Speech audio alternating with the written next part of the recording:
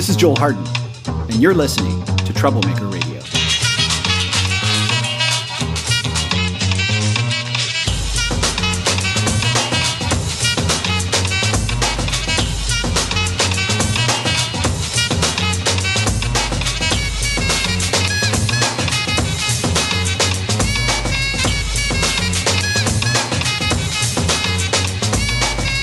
Troublemaker Radio, as always, is broadcasting to you from Ottawa, which sits on the unceded and unsurrendered territory of the Algonquin peoples. This episode, we're going to be talking about racism. We're going to be talking about a global movement that has taken root since the horrific events of May 25th, 2020, when George Floyd was murdered in police custody, and that heinous 8 minutes and 48 seconds was caught live and broadcast around the world. And many folks, particularly, I'm looking at you, fellow white folks, got a glimpse of the violence that has often been part of the lives of many of our Black, brown, and Indigenous neighbors and other people of color. We have been having a global awakening on this conversation. The Black Lives Matter movement has been mobilizing for years, but something has changed. Something has demonstrably changed. A defund the police movement has emerged. In the city of Minneapolis, it has meant that the police department itself is being defunded, and those resources are going to be allocated into ensuring people in mental health crisis or in any form of crisis are given the supportive care they need in their greatest moment of need. Here in Ottawa, we are not immune to this discussion, as you will find out on this podcast. I encourage listeners to look up the names of Vincent Gardner, Wayne Johnson, Terry Norris, Greg Ritchie, and Abdurrahman Abdi, all of whom have died in police custody, all of whom have died in violent interactions with police here in the city of Ottawa. We, people who live here, have to have an urgent conversation. And I have to say, I have been absolutely struck by how our city has been also a fulcrum of protest and a fulcrum of organizing. On June 5th, people took over the House of Commons grounds. There were tens of thousands of people mobilizing to acknowledge that what happened to George Floyd, what happened to Abdurrahman Abdi, what happened to Greg Ritchie, what has happened to so many of our neighbors can never happen again. And on June 20th, we mobilized again, from the downtown Ottawa police station at the corner of Catherine and Elgin Street all the way up to City Hall. And we demanded that the police union chief, Matt Scoff, resign for the misogynist remarks he has been recorded to have made against one of the leaders of the Justice for Abdurrahman movement. We saw people there who are fed up, justifiably so. And on June 23rd, the Police Services Board here in Ottawa heard from community group after community group saying that the amount of money we put into aggressive police interventions in our community has to stop. We need to reallocate those resources to more supportive, enabling, and caring interventions when our neighbors need those interventions. Not one more person should die in police custody for the crime of being in crisis. Crime in quotation marks, I might say. So we have a number of conversations for you today that will take you to the ground of the struggle for racial justice. Every time we air an episode on Troublemaker Radio, our goal is not to have you just listen to me. We want you to listen to the changemakers on the ground. That's what we do in our MPP office. We share our resources. We share the mic. The first person I want you to listen to is Dahabo Ahmed Omar. Dahabo is one of the founders of the Justice for Abdurrahman Coalition. It formed 4 years ago in the aftermath of the horrific death of Abdurrahman Abdi. My friend MPP Laura May Lindo, who is the chair of the Ontario NDP Black Caucus and the MPP for Kitchener Centre, had a conversation with Dahabo, and we explored many dimensions of the struggle for justice for Black, brown, Indigenous, and other people of color. I know you'll find it revelatory. I certainly did. Thanks for listening. Over to Dahabo.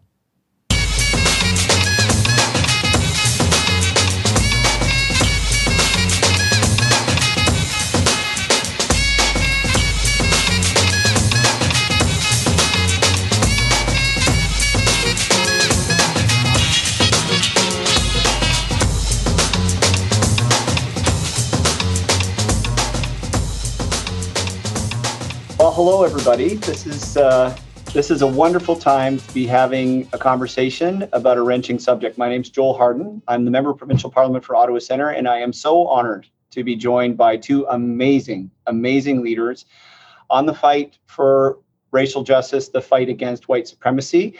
It is an honor to welcome my friend Laura May Lindo, MPP for Kitchener Centre and chair of the ONDP Black Caucus. Hello, Laura May. Hello. It is also wonderful to be with Dahaba Ahmed Omar, a great friend, one of the founders of the Justice for Abdurrahman Coalition. Thank you so much, Dahaba, for joining us. Thank you for having me. So, Dahaba, you are known and beloved in this city for being one of the founders of the Justice for Abdurrahman Coalition, among many other things you do. And for people who aren't aware of Abdurrahman's story, I don't want to provide you with the obligation of having to go through the whole gamut of the story. It has been one of the more catalyzing stories, awful, tragic stories in this country. But this has been a 4-year project for justice. This has been a 4-year project for justice. The 4th year anniversary is coming up very soon. And I'm wondering, as I asked Laura May, how are you seeing this context unfolding as this kind of work for justice continues? And what I heard Laura May saying loud and clear was you're getting inundated from appeals, not only from racialized communities, but from a big swath of your community in Kitchener Centre around the province of Ontario for action. You and I were just part of this amazing march that JFA and other friends organized in our city. We started at the police station on Elgin Street. We ended up in front of City Hall. I'm wondering if planning that, getting involved in that, making the case for justice for the Abdi family, felt any different last week than the work has felt in a number of years. What do you think? Well, first of all, for those of you that don't know what happened to Abdurrahman Abdi, I think it's important to say his name and always tell his story. Okay. So Abdurrahman Abdi was a 37-year-old young man with mental health challenges and went to Bridgehead, a coffee shop that he would go to almost every morning. And he would take walks and go get coffee. And that morning, they called the police on him. The police arrived.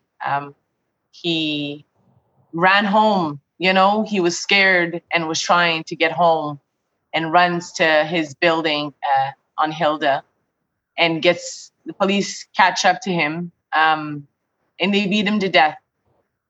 And when we think about George Floyd and 8 minutes and 46 seconds, the video of Abdurrahman is a little over 28 minutes.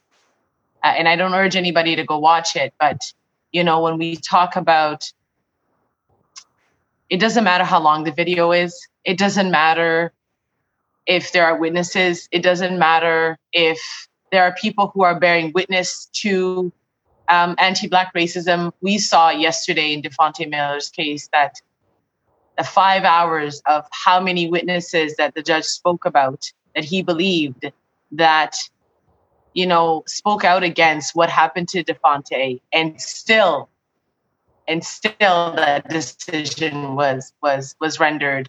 We came together very quickly last night, JFA team, and, for the first 10 minutes, none of us were really speaking because we realized that this is probably what's going to happen with this officer in Ottawa. He was charged with aggravated assault. He was charged with assault with a weapon and manslaughter. Yep. And so there are 3 very serious charges. But still, we're realizing that when we talk about systemic racism, and I try to explain to people as simply as I possibly can, it's not about bad apples. It's not about individuals. It's not about that. You can have an institution that has millions of employees and none of them would be racist. And still the system would deliver its programs and services in a discriminatory and disproportionate way. And that is what systemic racism is. It's not about the people. It's literally about the way that this foundation was created and the way that the structures were made. They weren't made for us. And that's what the judge was telling us yesterday. And I urge everybody to go actually read the verdict. It's 62 pages. but it's important to read it because you literally see the structural racism in every single paragraph in that verdict. You see the fact that the system will never, in the way that it is now, will never respond to our communities. And so Abdulrahman is a prime example of that. We have individuals, the responsibility of what happened to Abdulrahman starts at the very top when that call was made to police against a Black man. It starts right there. It starts with what was said on that 911 call, what was said when the police arrived, what was said when the police was outside with Abdulrahman and pushing him against the wall, what was said to the police as they were running after him, what was said to the police while they were there in front of Abdulrahman, beating him to a pulp. Like, systemic racism, it's in the entire system. We're not just talking about policing. We're talking about coffee shops. We're talking about mental health institutions. We're talking about healthcare generally. We're talking about the education system.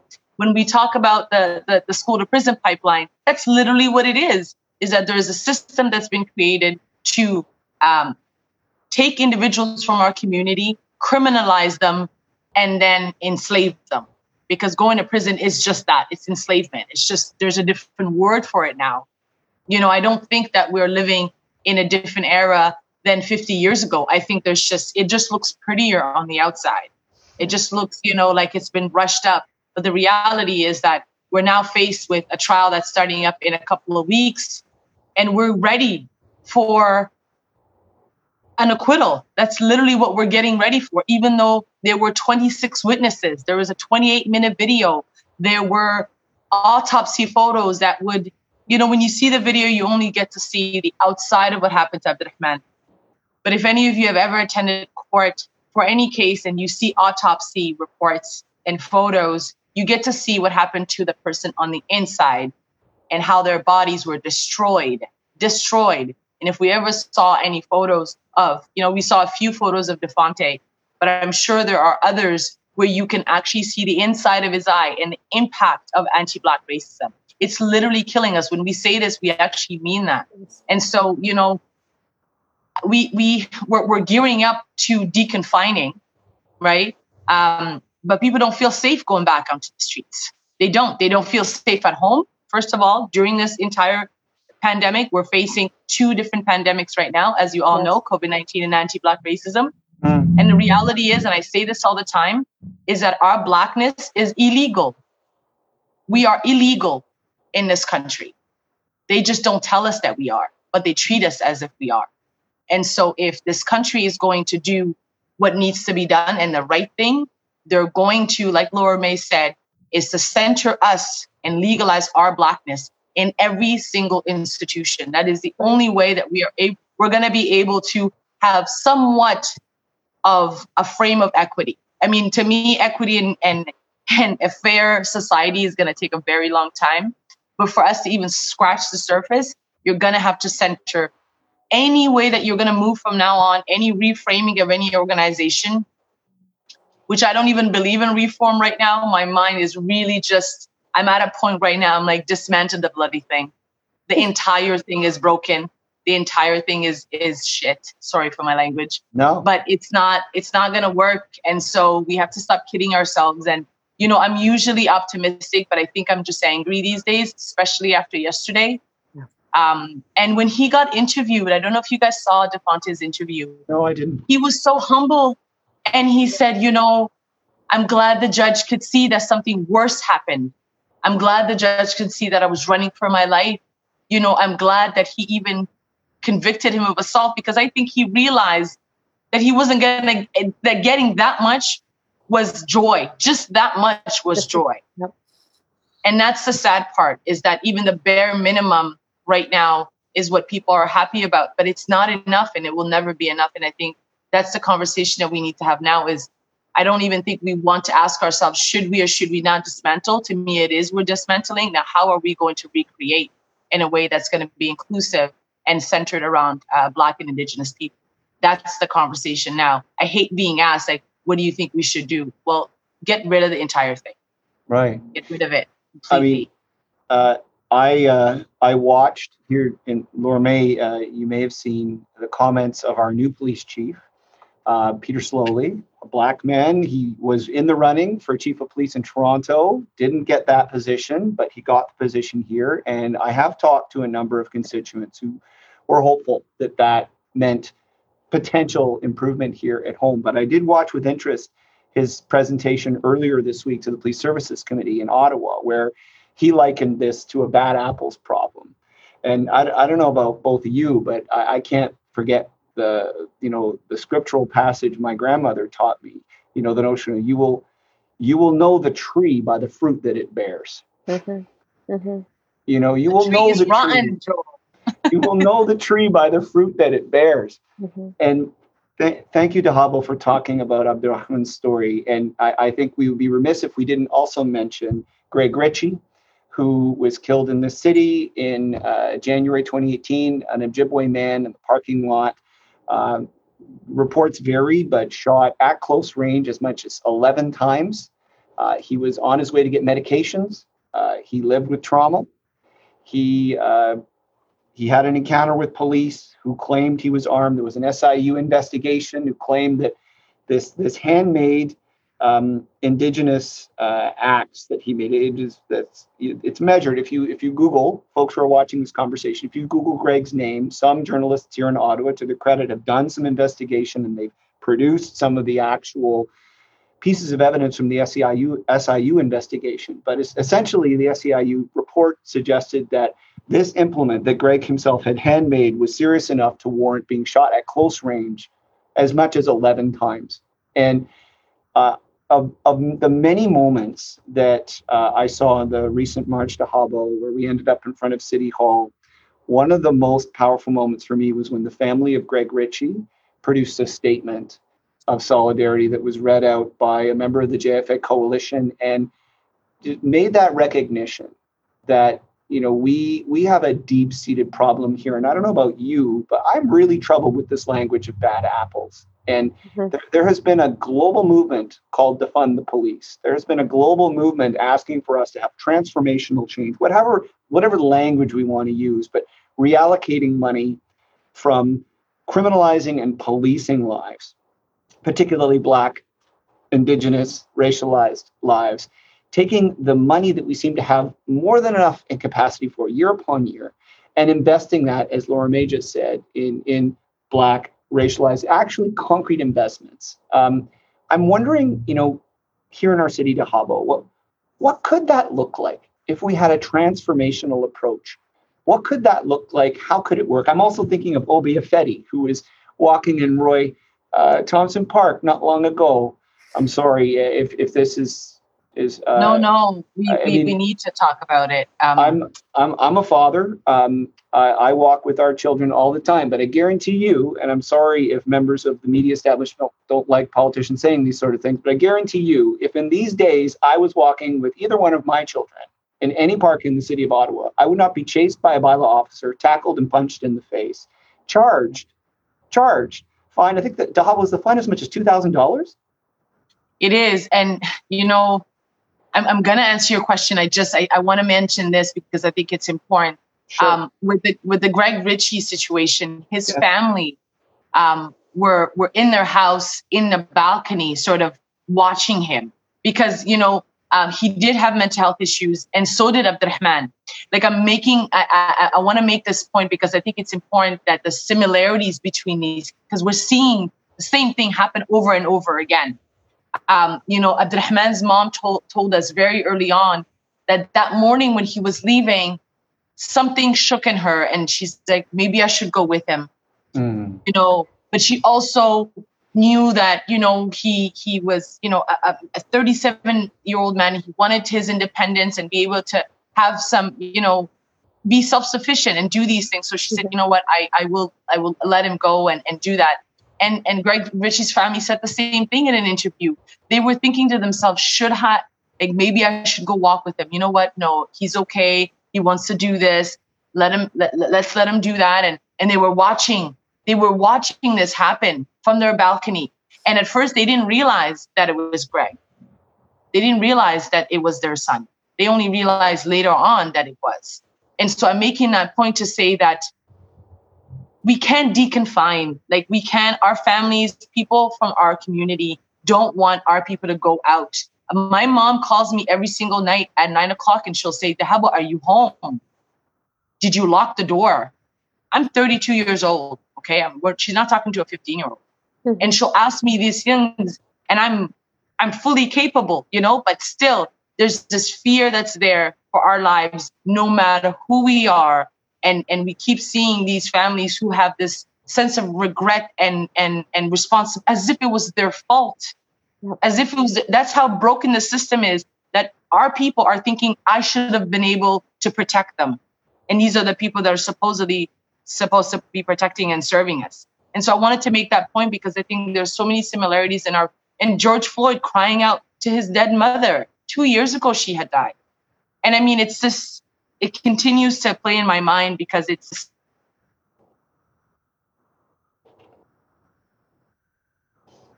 Dahaba, we've lost your volume. You're muted.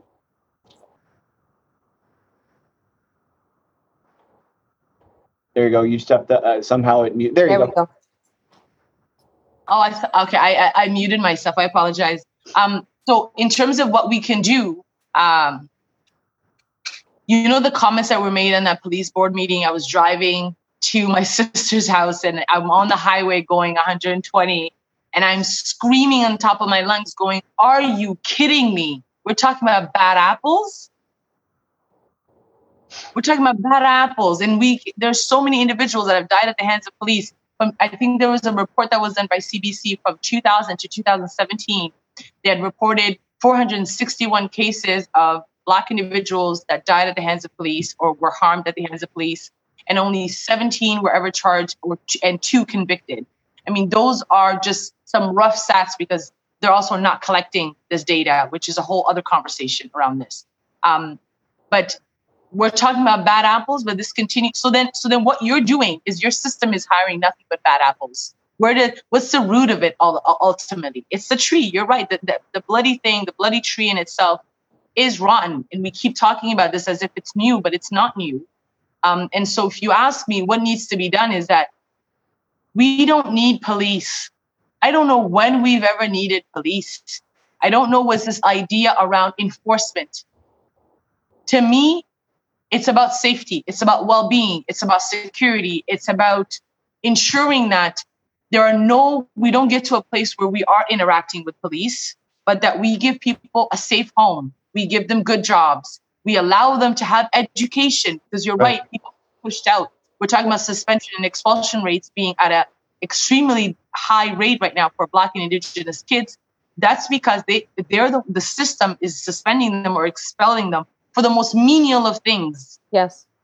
And so before we even get to talking about what do we need to do for police? First of all, you will never need police if all the other systems and all the other social services were functioning at the rate that they need to. If you are dealing with homelessness, you're dealing with housing, you're dealing with substance abuse, mental health issues, education, unemployment rate for Black women is at 11%. That's twice the population rate. That's insane. Mm-hmm. And so when we talk about these things, defund the police, yes, defunding, the idea behind defunding, as I understand it, it's a step towards abolishing the police. But to be honest, we do not need police. The rate, the auto police chief said this in an interview. He said 90% of the cases, incidents, and calls we get have to do with mental health. Yeah. And therefore, why do you carrying a gun in a situation like that? The Ijaz Shudri who died in GTA, and they went through his balcony to kill him. Imagine taking a ladder, getting up the ladder, going into the balcony, opening the door and shooting. How? That's not a bad apple. They've been taught to do this. They've been taught to shoot and kill and beat and harass. And so we have to dismantle it. And honestly, I love to hear Laura's ideas on this, but I think that we cannot just talk about policing as a one thing. The entire system as a whole is broken. And again, I don't think we need policing. I think that if we dealt with everything else, there'll be so little interaction with police. And real policing, real community safety is when you never need to fire, when you never need to get your gun. And this is the same thing I say about doctors.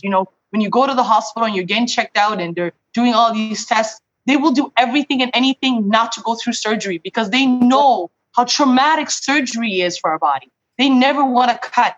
They will only cut when it's absolutely necessary and dire. My uncle just passed 2 weeks ago.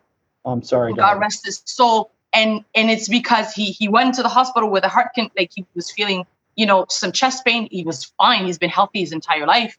And very quickly they went in and took him into surgery, and he died in surgery. But they told us we absolutely needed to do the surgery. And I understood that because, this is what doctors are taught. They go to school for almost 8 to 10 years.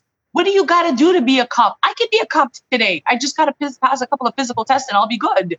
But am I the right person to be a cop? Absolutely not. Can I handle it? Do I know what it means to shoot and kill? It's just, there's a lot in my mind, and I'm probably saying a lot. But ultimately, I think what I'm saying is that the system is so broken that if we just fix everything else, then we will not need the police. So absolutely defund the police. Absolutely. Absolutely. I agree with that.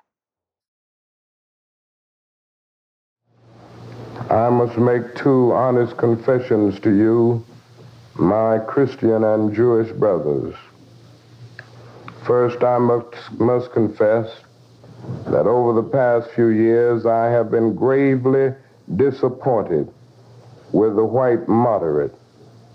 I have almost reached the regrettable conclusion that the Negro's great stumbling block in his stride toward freedom is not the white citizens' counselor or the Ku Klux Klaner, but the white moderate who is more devoted to order than to justice, who prefers a negative peace, which is the absence of tension, to a positive peace, which is the presence of justice, who constantly says, I agree with you in the goal you seek, but I cannot agree with your methods of direct action, who paternalistically believes he can set the timetable for another man's freedom, who lives by a mythical concept of time, and who constantly advises a Negro to wait for a more convenient season. Shallow understanding from people of goodwill is more frustrating than absolute misunderstanding from people of ill will. Lukewarm acceptance is much more bewildering than outright rejection. This is Joel Harden. You are listening to Troublemaker Radio. I hope you enjoyed that conversation we had with Tahabo Ahmed Omar. I hope you were able to soak in a lot of what she was trying to impress upon us about the lived experience of Black, Indigenous, and people of color here in the city of Ottawa, and how we need to do far better in tackling the roots of these problems. On a related note, next, we are going to turn to a conversation I had recently with Tasia Brown. Tasia Brown has been a leader in our city, fighting against the weaponization of 911 against Black, Indigenous, and people of color. This is not just an Amy Cooper story. If folks are familiar with that, the way in which Amy Cooper, a Canadian living in New York, attempted to weaponize 911 against a Black man she encountered in the park who was doing nothing but birding. Well, guess what? That Canadian tradition embodied in Amy Cooper has happened here, and it has to stop. Tasia Brown is someone who needs your attention. Over to her.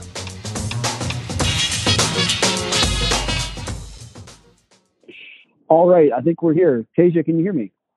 Yes, I can. All right. Well, look, thank you so much for joining me. And I was wondering for our listeners, if you could relate to them, as you did to me, the reason why, for you, this has become an issue you want to advocate on, not just in our city, but in our province, the matter of vexatious use of 911 calls.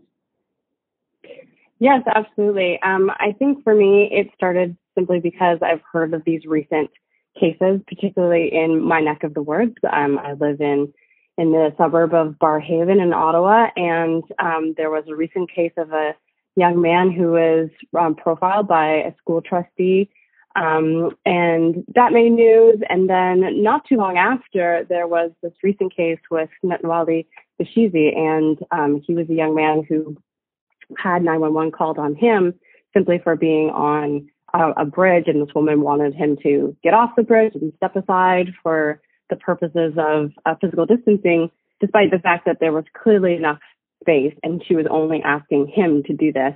And for me, it really hit home for a couple of reasons. One, because I have Black sons. I'm raising them in this neighborhood, and in particularly my oldest one, he goes biking on those trails every day. And so all I could think about was, oh my goodness, that could have been my son in that exact same situation. And also because I would like to see some change happen, because this has been going on for a long time. And I know firsthand it has, because it's happened to my husband. And not just only like 10 years ago, this same thing has occurred to him, where 911 was called, and the police were sort of used to intimidate him in a situation where he was completely innocent. So it's gone on for too long. And I think it's something that, with the uprising, with the awareness caused by the tragic murder of George Floyd, we see this as an issue that needs to be dealt with. So I don't want to belabor it for you if it's hurtful history to go over, Tasia, but I remember when you told me the story of what happened to your husband, it really struck me as, I just wonder the degree to which many of our listeners, particularly many of our white listeners, are aware of this. And many people who will be listening to this are familiar with the Amy Cooper story from New York. But would you mind getting into a little bit of detail so folks have an idea about what happened to you and how this impacted your husband personally? Yeah, not a problem. For my husband, it was a number of years ago. He and some friends of ours were heading to the movie theater, so it's the local Cineplex at South Keys. And he was just minding his own business, pulling into a parking spot, and this young man came and cut him off. And so my husband pulled into another parking spot, and he's not shy. So he stepped out of the car and, mentioned to the guy across the way and said, "Hey, didn't you notice I was pulling into that parking spot?" And the guy looked my husband up and down and said, "F you." And my friends who were in the car started getting out, and they kind of, realized what was happening. So one of our friends said to the guy, "I'm sorry, what did you say?" And then you could see that the gentleman realized there was more than one person in the car. It wasn't just my husband. And all of our friends happened to also be Black men. And so his face changed. He kind of grabbed his girlfriend and ran inside the movie theater. And so for my husband and his friends, they kind of laughed it off. They didn't think anything of it. They started to, just think about popcorn and which movie they're going to watch. And they went into the theater, minding their own business. And then at some point, the manager from this Cineplex came over to him and said, "You guys have to leave." And they were like, "Well, what? Why?" And they're like, "Well, because that woman over there, who is the gentleman's girlfriend, they told her that that she's fearing for her life and that she felt threatened and that they were calling 911. And my friends and my husband were like, "What are you talking about? We literally never said anything to her. We only mentioned to her boyfriend that they were, that he cut us off with the parking spot, but that was about it." And they were trying to, kind of plead their case to the manager, and they weren't having it. So my friends were like, "Okay, let's just go. We don't want it to turn into this big thing." And by the time that they had left the movie theater, a cop car had already pulled up. And the cop got out of the car, told my husband and our friends, "You need to put your hands up, get on the wall." She was interrogating them, asking all these questions, frisking them, all these things. And they're trying to defend themselves. They're complying, but they're defending us like, "We didn't do anything. This is like a misunderstanding. This woman, kind of has misconstrued the situation. She's taking it too far." And so my husband was really trying to defend himself. And at some point, the officer was like, "No, I need you to be quiet, stop talking." And at some point, he actually ended up having this put on him and put into the back of the cop car. My goodness. While the girl and the gentleman were standing outside and the manager, they were kind of just watching, observing the whole thing. And at some point, they kind of decided to move on. And at that point, the cop came back to my husband and was like, "Okay, I'm going to let you go." And for him, it felt almost as if she was trying to show the fact that you needed to teach him a lesson, or try to make it clear that look, I've done my job. I quote unquote punished them. And so she started taking him out of the car, told him "I'm not going to arrest you. I'm not going to take you downtown." And the thing that stood out the most to me in this situation was that at the end, when she decided to let them go, she says to my husband and all of her friends, "You have to understand, you guys look intimidating." And for for my husband and for all of our friends, we're like, what is it about a Black man just living their everyday life that is perceived as being intimidating or threatening? It's the very presence of Black skin is just perceived in this way. And that's so unacceptable. There's this bias that's underlining in our society that a Black person is just instantly considered a threat. And that's what really kind of struck me with this whole situation, and what the situation with Netwali has brought back up for myself and my family is that this is still going on, and it's been going on for far too long. Wow. Thank you for getting into that granular detail, because that is shocking. Has there been any recompense? Did you file any official conduct complaint with the OPS, the Ottawa Police Service? No, and I think that was kind of what also motivated me to get into starting a petition, was because for my husband, for a number of my, especially Black male friends, they have these things happen to them all the time, and they don't do anything about it because they're like, this is just what comes with being Black. So they don't want to bother to try to file a case, because then it becomes a case of she said versus he said. And for them, they're like, well, I'm always going to be perceived as being guilty when it comes to myself against, in this particular case, a white woman. So for them, they're just like, this happens all the time. There's so many of my friends who have these situations, so many of my family members who have experienced this, and to some degree, Black women experience this as well. But we just sort of like, it's unfortunate. You kind of just accept like, yeah, this is what comes with being Black. And that's what needs to change. And I want to see this especially change for my children, so that they don't have to feel this way. They want to feel like, in the case of like, a little small minor thing about a parking spot, you want to feel like if we were somebody else, if we didn't have this skin color, would 911 be called? No, it would just be a minor thing. This like story you tell somebody at the end of the day about this like jerk who cut you off at a parking spot, but because when you're Black, it gets escalated into police and 911. So let's take this conversation, because you dug into this, about the provincial regulations around the use of 911. When we spoke earlier, you mentioned to me that other jurisdictions, in the wake of the Amy Cooper public incident, had really started looking at this seriously, the vexatious use of 911 calls. And I know in one of the incidents you mentioned, the young man on the bridge, in your neck of the woods, correct, in Barrhaven? Yes. Okay. This was a situation that our police chief, Peter Slowly, and other police officials apologized for on social media. There would appear to be some momentum for change. I'm going to give our listeners an idea what the current penalties are for vexatious 911 calls. In fact, there aren't. And what kind of disincentive you think would help signal to folks that you can't weaponize 911 in this way to discriminate against people? Yeah, absolutely. I think that it's been pointed out that there is already some legislation around these kinds of misuse of 911. So, of course, in the Criminal Code, Section 140, we've got, public mischief. So if someone uses 911 or misleads a police officer or a peace officer, there is ramifications for that in our criminal code. But the problem is that often these cases are never pursued when it's in the case of racial discrimination, or when it's clearly due to some sort of racial motivation. Mm-hmm. And that's why we want to see some sort of change or ramifications. We don't want to necessarily see like an increase in policing, but I think that if there was some sort of consequence, if someone was fined when it was clear that they were calling 911 and trying to use it to weaponize against a Black or Indigenous or person of color, or simply to intimidate somebody, then I think people would think twice that, hey, right, if I use it in this way, I'm going to get fined. There's going to be some sort of penalty for it. And so I need to really rethink about why am I choosing to escalate this situation to 911.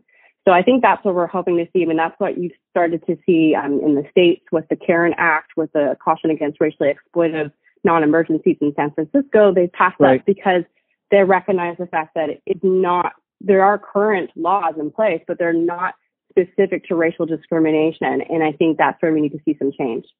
Okay. Well, what I can say just from our perspective in Ottawa Centre, Tasia, is we're absolutely willing to work with you to reach out across the aisle to make this happen as soon as possible. It is stunning to me how often this has happened in our city recently. Yes, absolutely.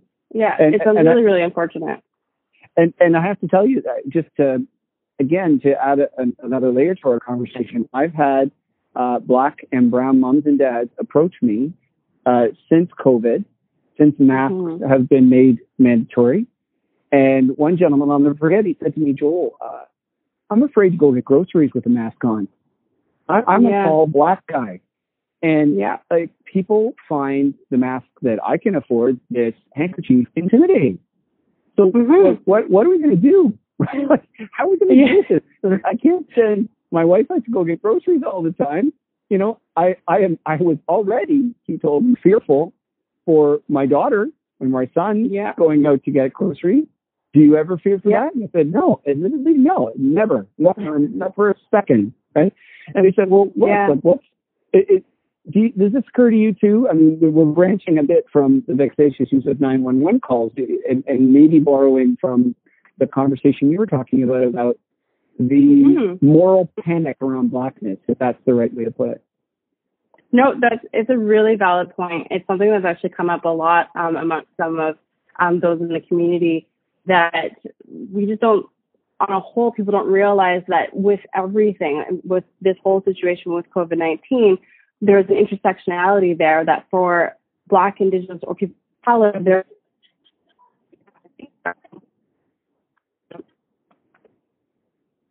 Black. So on my wife's side, my cousin the other day, he went out to a store and he was wearing like a red bandana that is usually associated with gang violence. Yeah. And for him, he sent me a picture of being like, oh, I'm going to the grocery store, look, you know, what I'm wearing. And I was like, wow, you know, for my husband, like, he could never wear that going to the store. And he would feel like, oh my gosh, I'm going to be perceived as being threatening, or I'm going to be perceived as, you know, coming in to rob the store, when really he's just coming in for groceries. And so we had this really interesting conversation about how it's unfortunate that something that, you know, it seems so innocuous, something that a white person can do, and they don't think anything of it. But for a Black person, they have to question and think everything about what, you know, how they're carrying themselves, how they're dressed, you know, what words are they choosing to use in case they're being perceived as being threatening. I mean, with my oldest son, we have to always caution him of, like, you know, if you're going around at nighttime, make sure you don't put the hood up on your hoodie. You know, you don't want to be perceived as being, you know, threatening in any which way, even though he lives in this neighborhood, he's grown up here his whole life, he's never gotten in trouble, but I'm just always concerned about how he's going to be perceived. So yeah, it's a major issue for sure. Well, Tasia, I want to thank you for your leadership and bringing this forward. And I know you're pursuing this with a number of political offices, and I'm glad you are. So for folks who are listening to this, who want to support the work you're doing, how can they support you? Absolutely. I think that we've had some really great success with the petition. So we started the petition on change.org. If you look up End the Weaponization of 911 against Black, Indigenous people of color in Ottawa, you will find the petition, sign it, join on, and you can follow along of, you know, what success we're getting here with our politicians. And that's really helped so much. It's just simply getting the numbers up so that it's clear to all of our politicians that this is an important issue. And I really want to thank politicians like yourself who are being, like, you've made it clear that this is an important issue and that you've kind of joined on and shown lended your support, because this is the only way that it's going to change. We really need those who are leaders in our communities like yourself to take up the cause with us, and that, you know, we need the allies to be able to make these great changes. Well, it's been a pleasure, and I just want you to keep us on a short leash, though. Don't let us delay and get away with kicking the can down the road, even though it's summertime. But again, Tasia, thank you so much for your leadership, and let's stay in touch, okay? And again, I just invite listeners to head to change.org, sign that petition that Tasia mentioned, and get involved. If you're listening to this from another city, your MPP, your MP, your councillor needs to know about this. Thank you so much, Tasia. Thank you so much for having me.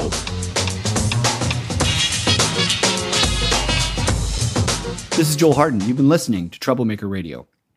I want to thank Tasia Brown for her organizing, and want to invite all listeners to sign the petition she has started, which is available at change.org, called End the Weaponization of 911 against BIPOC in Ottawa. If you go to change.org and you type that in, you will see that 16,500 people have signed that petition against the vexatious use of 911 against people of color and Indigenous people. And we need you to sign it too. We need you to share it with friends. We want to get to 25,000 people, and we want to change the law so this doesn't happen to anybody else. We need your help. Next, our conversation about racism is going to change over to a related topic. We're going to talk about the Ottawa Carleton Detention Centre, and I'm going to take you right to the ground of a protest that happened in front of the Ottawa Carleton Detention Centre, which is in the east end of our city on Innes Road, on July 24th. Very recently. You're going to hear from Sage Pickety. Sage Pickety is the lead singer of the Ottawa River Singers, one of the amazing Indigenous drumming groups that is often present at many progressive events in town as we try to start off our work for justice in a good way. Sage is going to offer you and all of us a personal reflection about the Ottawa Carleton Detention Centre, and I want you to listen to him and think about the implications of how we currently treat people who are incarcerated. The Ottawa Carleton Detention Centre, 60% of the folks who are imprisoned there are there on remand. They're there awaiting their day in court.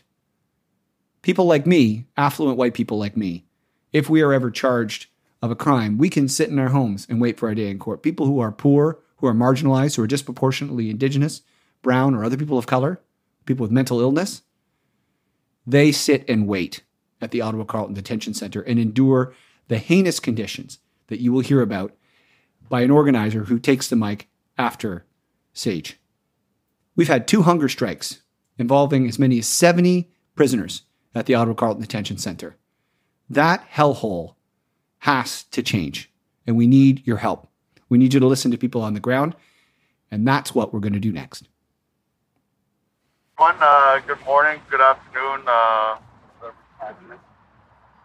My name is Sage Pickety, and I'm a lead singer for Ottawa River Singers.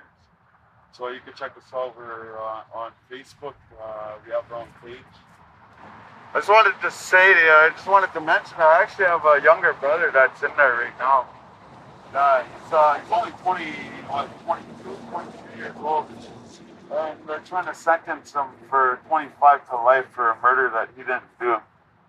Yeah, so basically, they're charging him over pure racism. They see it as getting 2 bad guys off the street when they have all the evidence they need to get that one guy that actually did it. You know what I mean? So they're putting my brother away for fucking no reason. Excuse my French. Yeah. But I guess I just wanted to add that a long time ago, our people, First Nations, Indigenous people, a long time ago, we never had punishment or anything like that. So we never had jail systems, we never had jail cells, or we never put anyone in the corner. Right, we didn't know what punishment was, you know what I mean? To us, punishment was wrong.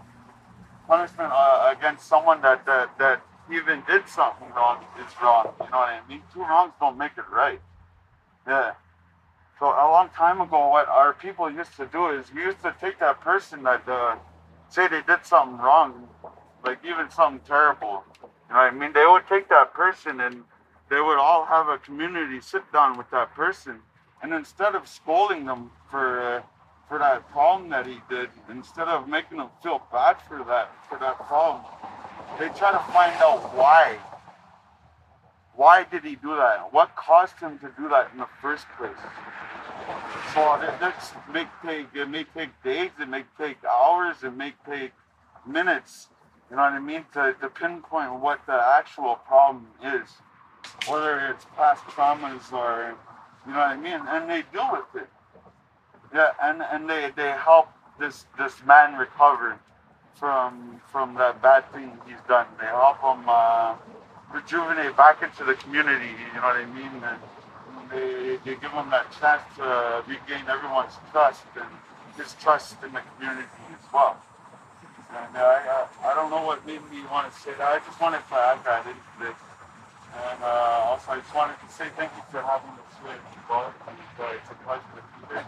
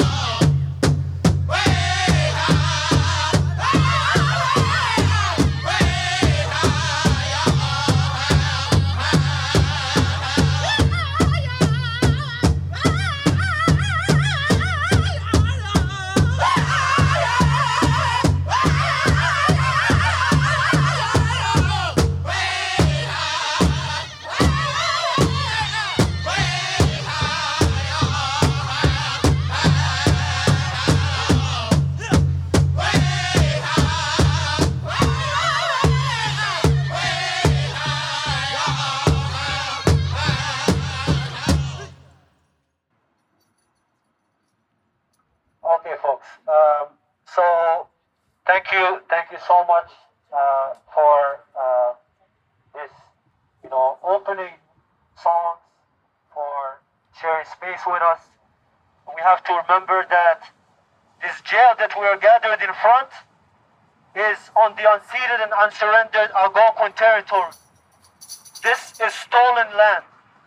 And they steal the land, and afterwards they use it to lock people up that they stole the lands from. The women who are there, a Métis woman and another indigenous woman who I was just talking to on the phone right now, they're telling me that they are punishing them just because they're being loud. Isn't that patriarchy? Telling women that they're loud? Telling women and trying to shut them up? So that's why we gathered here today. We gathered to show our solidarity because we are the ones who are going to keep each other safe from colonialism, from racism, from barbaric and violent white supremacy, and from all the oppressions that are experienced by some of the most vulnerable or made vulnerable members of our community by these systems of oppression. We will not shut up until the demands of the hunger strikers, who are over 70 people in there, not eating, not drinking sometimes, not taking their medication for very serious illnesses. This is a shame. Shame on OCDC for this. Shame. Shame. Shame. Shame. Shame. They're not only subjecting them to unfair and unjust treatment within the institution, but the institution itself is the enforcer and the reproducer and the producer of oppression.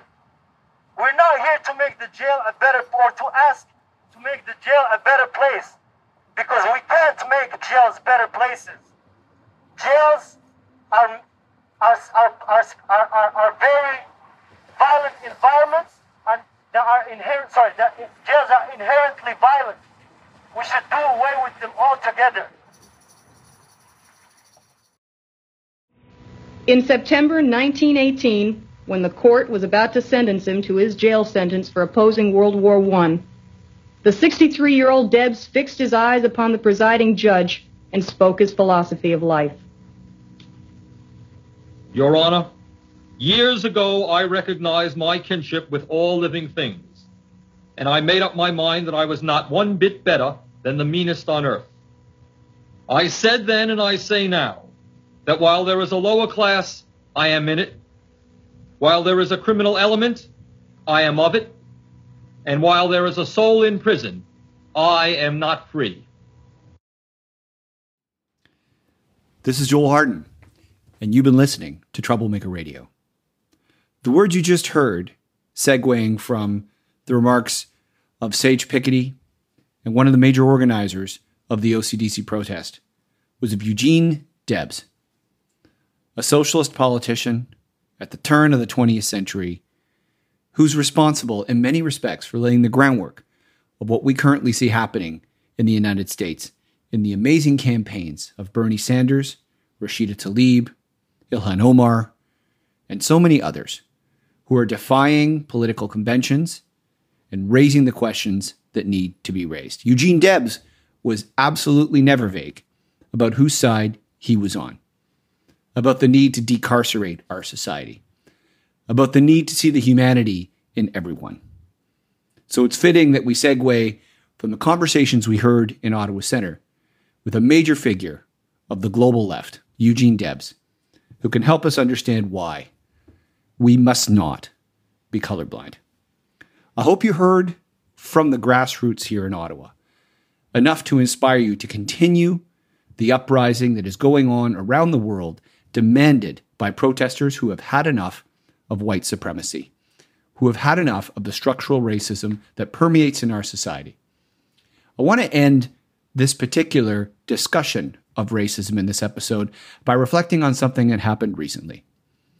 Recently, where I work in the city of Toronto, near the Ontario legislature, a number of Black Lives Matter protesters once again grabbed us by our collective lapels to make us pay attention to the way in which our society subtly and overtly endorses bigotry and racism. Recently, Black Lives Matter protesters marched around the Ontario legislature and put washable pink paint on many of the statues of colonial bigots who ring the legislature. I'm talking about John A. Macdonald, someone who is an open racist, who advocated for the gradual elimination of Indigenous peoples, the clearing of the plains, as he put it.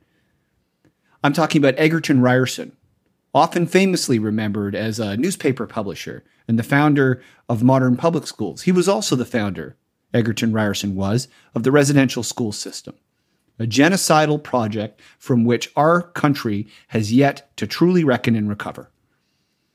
So the Black Lives Matter protesters decided to shock us, disturb us. And the response from police was absolutely predictable. Quickly mobilized, 3 Black Lives Matter protesters were picked up, and apparently driven around in a squad car for a good amount of time, a few hours before their lawyers were even allowed to talk to them. I am so proud of my colleagues, members of provincial parliament in downtown Toronto, who went to the police station with legal counsel and demanded those protesters have a hearing with their legal counsel. And the way in which the Toronto police played dumb in the face of those demands was sickening. And it's reminding us all of what we're up against, what we are willing to defend. Statues of racists ringing the Ontario legislature.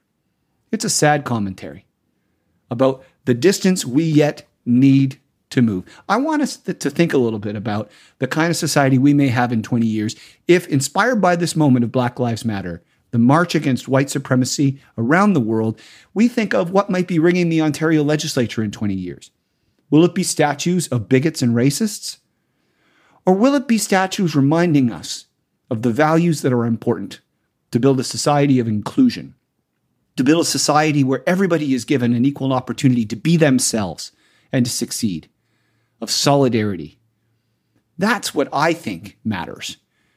And that's really what we're talking about in refusing to be colorblind. What it means, particularly for white people, is acknowledging the burden we have to reckon with the legacy and the ever-present reality of racism, to name it, to commit to work against it, and to dismantle its aspects. So I look forward to working with everybody listening on this podcast, with continuing to be inspired by protesters who will compel us to pay attention. It's no longer optional. Thank goodness for that. I want to thank the Ottawa River Singers, and particularly Sage Pickety, for inspiring us with their music in this episode. I want to thank Sage in particular for his courage, for the way in which the music that they present to us reminds us of the roots of this society in which we live and where we ought to go. I want to thank Kieran Labossiere, who is an incredible artist himself and designing these podcasts. Thank you, Kieran. And I want to segue our attention to where we're headed next in this podcast. We're going to be talking about childcare. We're going to be talking about the kind of start kids need to have a successful lot in life. On a personal level, I have to say, when I used to teach part-time at Carleton University, both of our children went to the nonprofit unionized childcare center based at Carleton University. And that childcare center, the Colonel By Childcare Center, filled with incredible staff, were responsible for some of the most memorable moments I can recall of seeing our kids interacting with other kids, experiencing themselves, feeling loved, feeling supported when they were in difficult duress. And I'm told it happened, as it does. Every kid needs that start. Every kid deserves that start. And there are other places, even in the country we currently live in, Canada, that are making much better work. I look across the river to the province of Quebec with its provincial national childcare program. It's got its flaws, but my goodness, is it a lot better than the mortgages so many parents are currently paying for childcare, for the fear in the hearts of many parents right now, right this very moment, when they are desperate, hunting for spaces. We can't have a society like this. And we can't have a society in which the caring work, the educational work devoted in that childcare is valued so little. We're going to be talking to people on the front lines. We're going to be talking to people who deliver the childcare. We're going to be talking to people advocating for the childcare. And we're going to be recognizing that this moment, this COVID-19 moment, this collective epiphany we've been having about what matters, this is our chance to also make a great leap forward on childcare, to demand it. Because otherwise, we will not be giving every child the start they deserve in life. And there could be no greater injustice, I think, than that. So tune in to the next episode of Troublemaker Radio to find out more about childcare from those fighting for it on the ground. Thank you so much for listening to this episode about refusing to be colorblind. And remember, folks, work hard, be kind, and make good trouble.